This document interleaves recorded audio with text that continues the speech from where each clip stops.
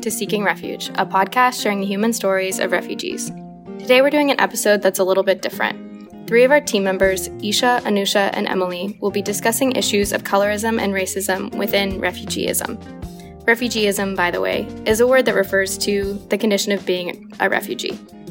They talk about institutional and interpersonal racism as these things affect refugees. This is a topic that has become particularly salient with recent narratives, particularly in the US and Europe around Ukrainian refugees. Your hosts for today are Anusha Ghosh, Isha Hegde, and Emily Jensen.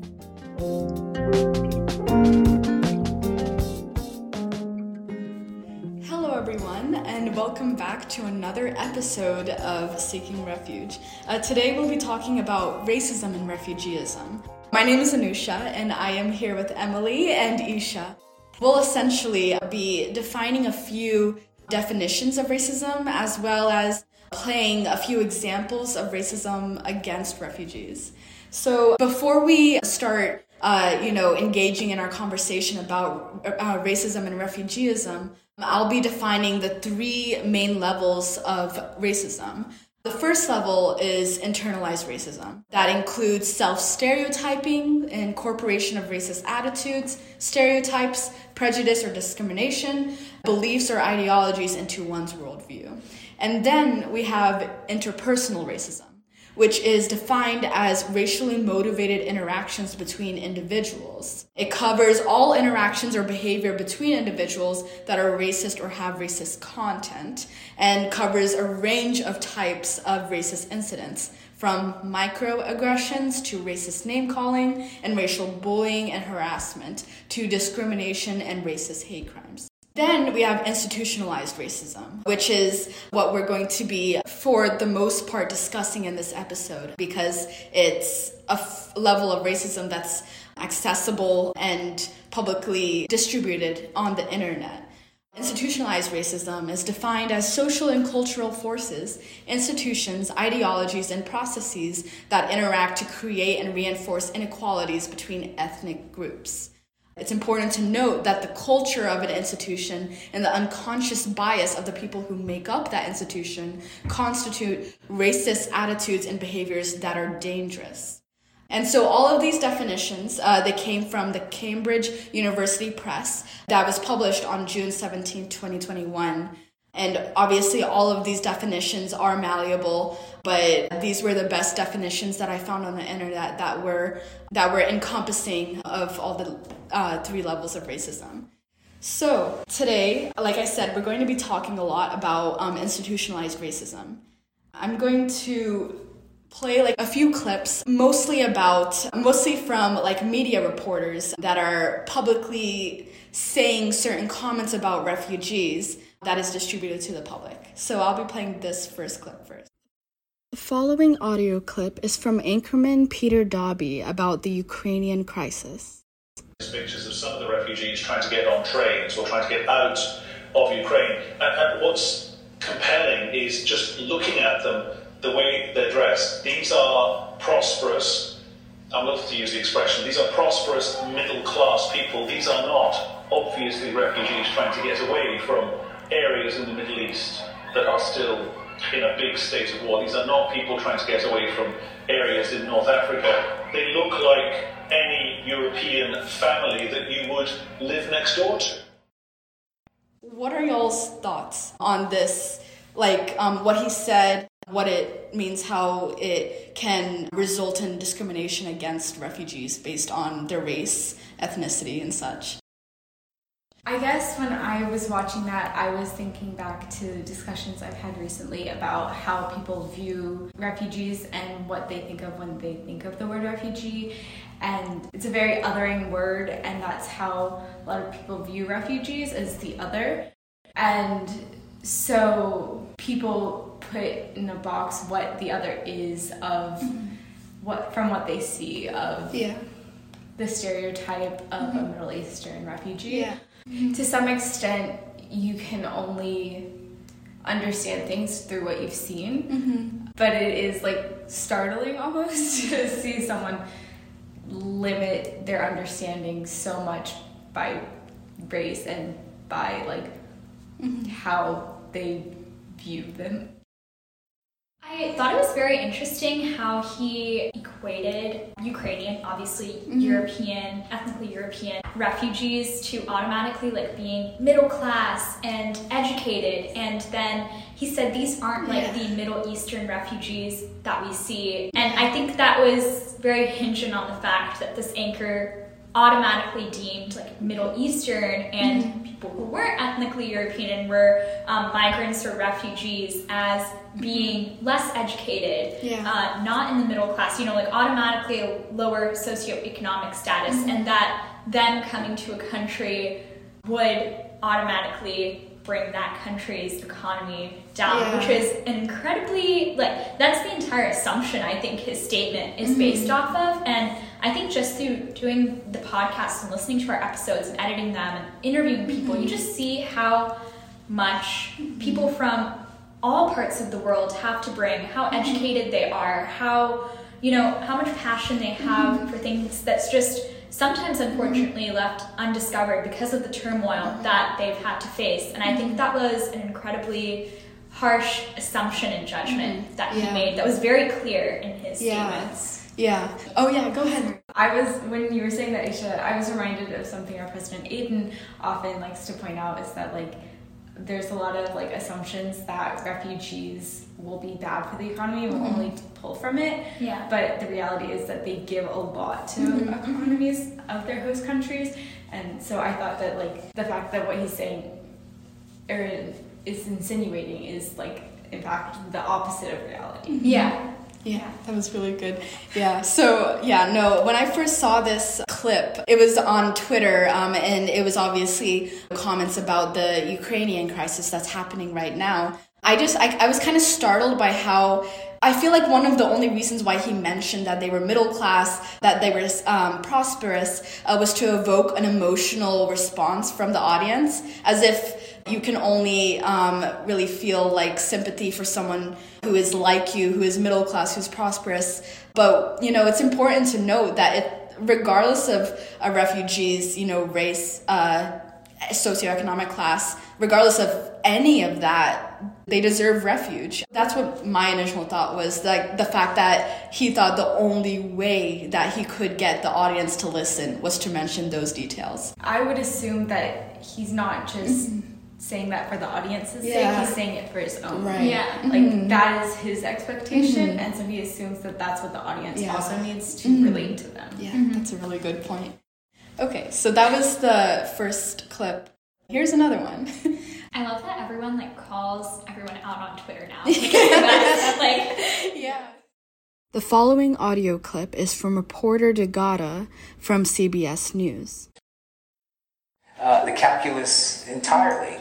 Tens of thousands of people have tried to flee the city. There will be many more. People are hiding out in bomb shelters. But this isn't a place, with all due respect, like Iraq or Afghanistan, that has seen conflict raging for decades. This is a relatively civilized, relatively European, I have to choose those words carefully too, city where you wouldn't expect that or hope that it's going to happen. So it's partly human nature, but they are not in denial.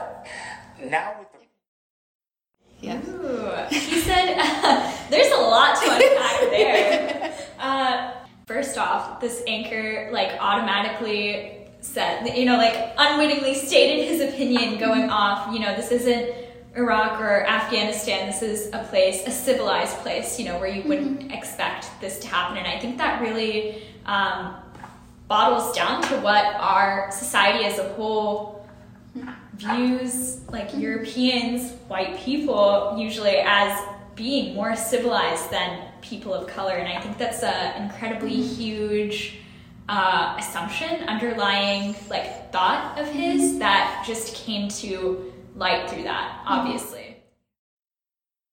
Also, I feel like it's another instance of being in direct contradiction of reality with saying that there's not been any conflict there for decades, when if you actually look, there has been conflict there. He's just ignoring what doesn't fit his narrative.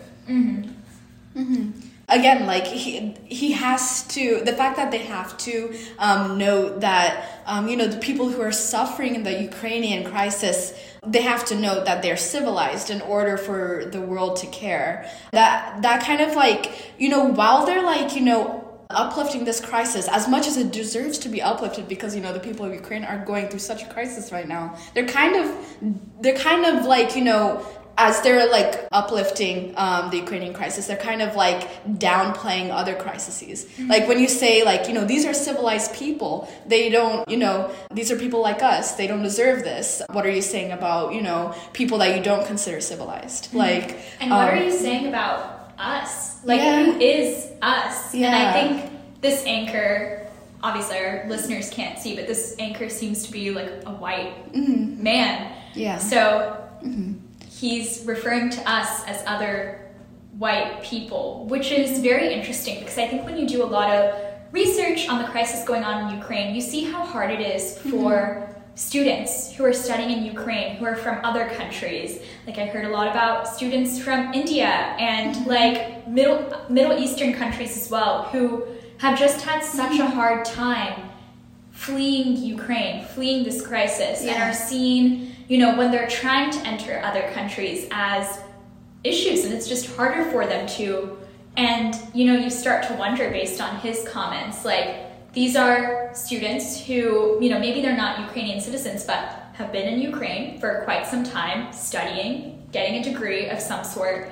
And it's just so interesting how they're the ones mm-hmm. being stopped because, they do not codify or align with what one assumes a Ukrainian would look like. But also the fact that they meet the qualifications that they're putting out of these Ukrainian refugees. Yeah. They're educated, they're middle class, mm-hmm. they're working hard to create a better life. Mm-hmm. And they fit all those perfectly. Yeah. But they're being disadvantaged. Mm-hmm. Mm-hmm. Yeah. Okay. So I have one last clip. The following audio clip is from Ukraine's deputy chief prosecutor on the BBC.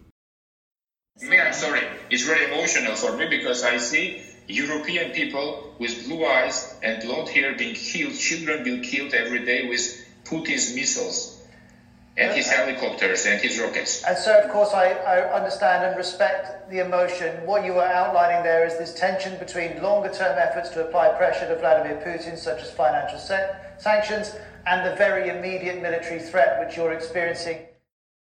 He very clearly stated that the value of the Ukrainian people as refugees are that they are white and that they mm-hmm. fit like views of whiteness, and so that makes them more deserving. Mm-hmm.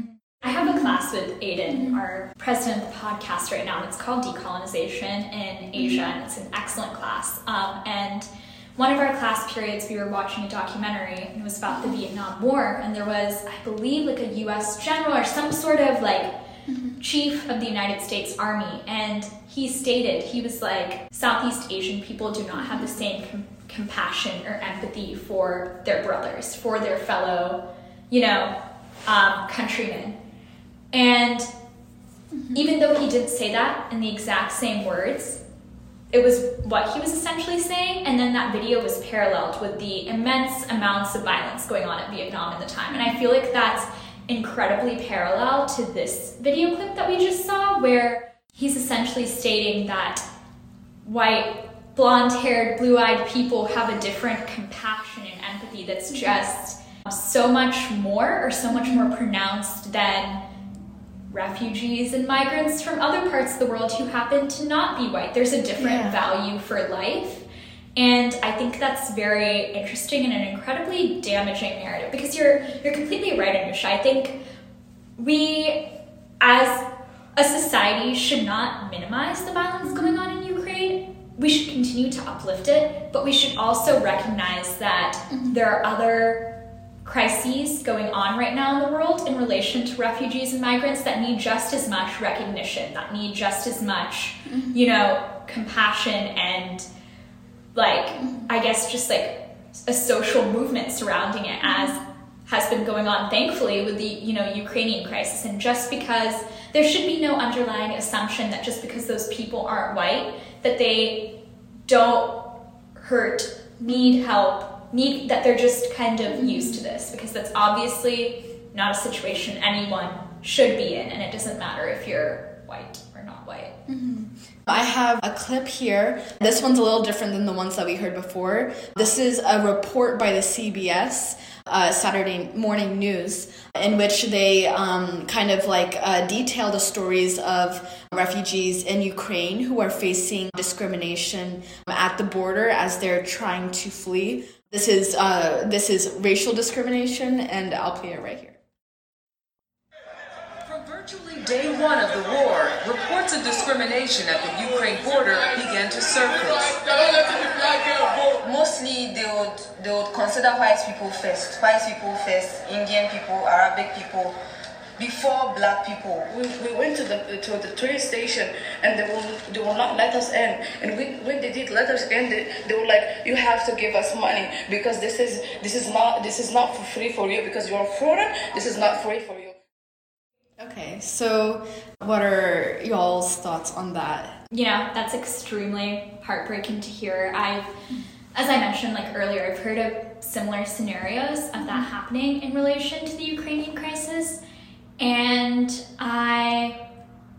part of me, I'm pretty divided on how to feel about it. So part of me wants to say this is an extremely negative situation, but are these minorities within Ukraine's experiences amplified by the fact that Eastern Europe is so homogenous of a region that these experiences are horrible and horrifying, but is it amplified because they are such a small minority group there?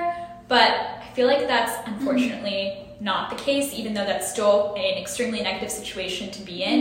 I feel like it's more the case that we're thinking of. These people who are obviously not white are kind of left stranded because they don't seem fit to help by countries surrounding Ukraine right now, which is incredibly horrifying to hear.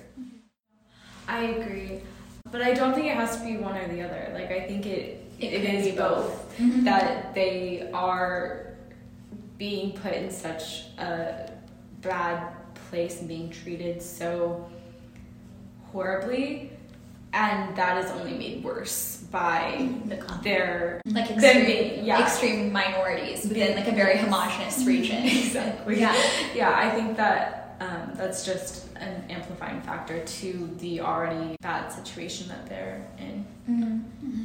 Yeah, no, it's definitely concerning because, in this episode we're discussing, racism against refugees. And not only did we previously just view how racism against refugees is happening with entire crises, but we're seeing how they're happening within crises themselves. Even the Ukrainian crisis, which has been at the forefront of news, there's still discrimination. So that was all of my examples for institutionalized racism. And then I had one example of interpersonal racism. We won't be discussing internalized racism today because that's obviously something that should be said through the voice of a refugee. The viewers can't see this, but I'm currently showing Isha and Emily a survey. And essentially it's a survey distributed by Pew Research in spring 2016. And it's a survey detailing or just asking Europeans if they see diversity as making their countries better. And the results of the survey were that very few Europeans say growing diversity makes their country a better place to live. In Greece, 63% say that growing diversity makes it a worse place to live, and then 10% a better place to live. And this survey is one of many surveys just about the refugee crisis. I chose this specific survey because it talks specifically about race. Obviously, people around the world, they have beliefs about refugees that might be tied to other issues, but this one is specifically connected to race. So what is everyone's ideas or thoughts on this? So I don't want to generalize European people as a whole, but I'm going to start off kind of rant that my French teacher in high school who was born in France told me that really, really stuck with me. And of course, this is most likely a generalization, but I think it could definitely be applied to this.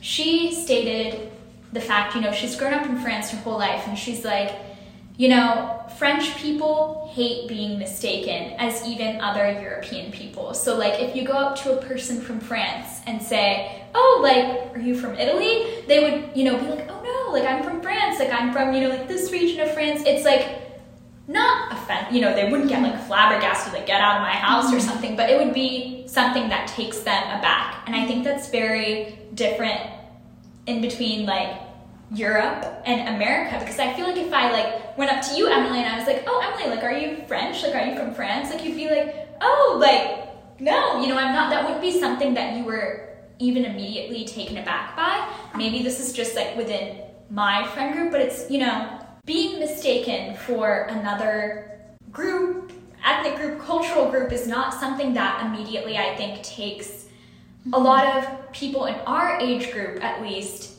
within our society aback, as my French teacher described it did. And then, when I got to college, I'm like a history minor, and I've taken like a lot of history classes centering around European history. I just started thinking about how much of our education as a whole is so catered around, I'll throw like Western society, upholding Western society and what it means to be a Western, in this case, European nation. Like a lot of classic literature written by European people, a lot of like, I don't know, I took AP Euro in high school. Like there's an entire class centering around European civilization. And I think that obviously shows how much of an emphasis classical, traditional, very white European civilization has on the world as a whole. And I think for many, based on this poll, it seems that refugees and migrants stand as an imminent threat to their culture, society, their Europeanness, just from their inclusion into, a place like Greece, which should not be the case at all. I just feel like there is some sort of threat to the apparent threat, should not be the case, to like the ethnic Greek identity based on the fact that, now a refugee from Syria and their family are coming, into Greece, which should obviously not be the case. And it's very unfortunate to see that that is the case. But I wonder if in order to ease that stress that many, I'm using Greece as an example because that's what you did, but many ethnically Greek people may feel is by, emphasizing how much these refugees could not only add to Greek culture, but also how much they could appreciate it as, as a whole. How blessed or happy they may feel to just be here in the first place, which I think refugees and migrants are often seen as leeches and not people who are very appreciative and very happy to be where they are. They're often, never characterized in that light. And I wonder if we as a society start characterizing them as, and appreciative people only through passing the mic, giving them a time to share their story. Will these people start realizing hey, they do want to appreciate traditional culture, and maybe they can bring some of their culture that will add to ours, even more. So, sorry, that was a very that was really good. Yeah, great answer. So that's essentially what the survey was about. That was a really good introspect into this. Yeah. So when I first saw this survey, I was kind of taken aback because, living in America, obviously, we do struggle a lot, but I've never seen diversity as a threat.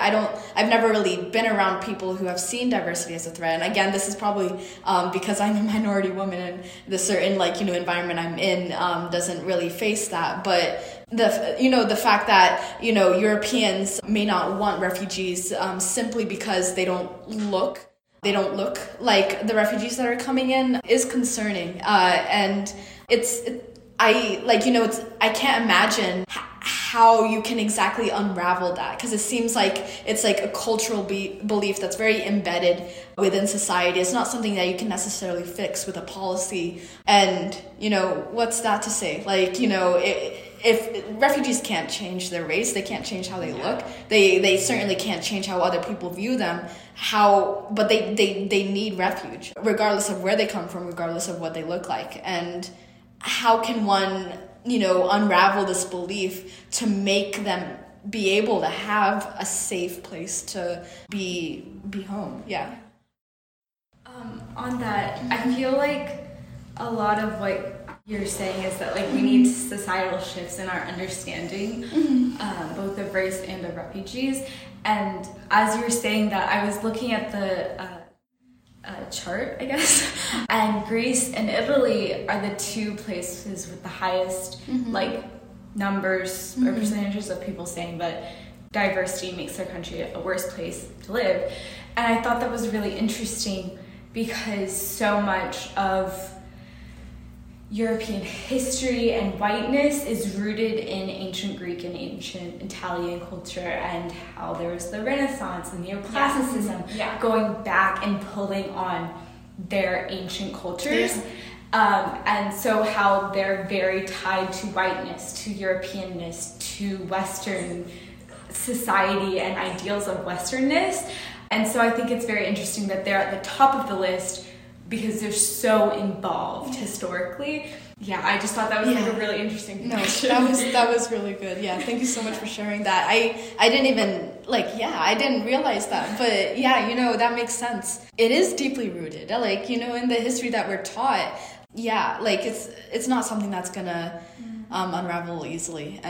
But I guess as podcast members, we can do what we can to spread awareness about racism and refugeeism. And that's what I really attempted to do with this episode, because I feel like, not just this podcast, but I feel like, a lot of refugee resources, refugee advocates, racism and refugeeism is definitely something that needs to be talked about more. Hopefully this is just a little molecule on the top of the iceberg, and we'll continue to do things like this. We're obviously gonna shine more of a light. Racism and refugeeism has been a thing for decades, but it really came to light with this Ukrainian crisis, because obviously through Twitter, we were able to see so many video clips of reporters quite directly being racist in their comments against Ukrainian refugees and other refugees from the Middle East. So, hopefully by bringing light to that, bringing light to their words, as well as the truth behind them, we brought awareness to this really important topic. Okay, so thank you all so much for listening to another episode of Seeking Refuge. We'll see you soon. Here are a few words from Emily and Isha on topics unrelated to any specific question I asked in the episode. This is just a thought that I'm having. I also wonder if Ukraine, based off of this Twitter thread, is now suddenly more European, because a lot of Western Europe, and obviously America, has a lot of qualms with Russia as a whole. And so now we would like to categorize Ukraine as this extremely white, extremely homogenous region filled with middle-class people, because of the fact that it is Russia that's antagonizing it. Yeah. And I wonder, what if Poland was antagonizing Ukraine, or Germany was, would it be the same fact? No, I think that's a really good point, because race is very much a social construct that's defined by space and time, and whatever benefits the white nation, essentially. So I think that is a very good question. And you should talk about what this Twitter thread is about. Oh, yeah. So it's a Twitter thread by Kimberly St. Julian Farnan, and she is a historian, and she is basically describing how How Ukraine has not always been characterized as like a white nation, I should say. How Ukraine has not always been characterized as a white nation, and that they are often at the bottom of the European racial hierarchy, and often in past situations they have not been seen as European enough, which falls on what Isha said of like, if it was another country, would they be seen as European enough in this situation? That's really, thank you so much for that. That was really, that's really good. Well, it's a sad Twitter. Yeah. That was Isha, Anusha, and Emily talking to us about how institutional and interpersonal racism affects refugees. If you liked this episode, be sure to like, subscribe, rate, and review us in the comments below. It helps listeners like you find our show. If you'd like to get in touch with us, email us at seekingrefugepodcast@gmail.com or at our University of South Carolina email address, sosrpa@mailbox.sc.edu. You can find us on social media at Refuge Podcast on Instagram, Twitter, or Facebook. The show is produced by undergraduate students at the University of South Carolina. Your hosts for this week were Anusha Ghosh, Isha Hegde, and Emily Jensen. This episode was edited by Anusha Ghosh and Aiden Thomason. Our executive producer is Aiden Thomason. As always, thank you so much for listening, and we'll see you in the next one.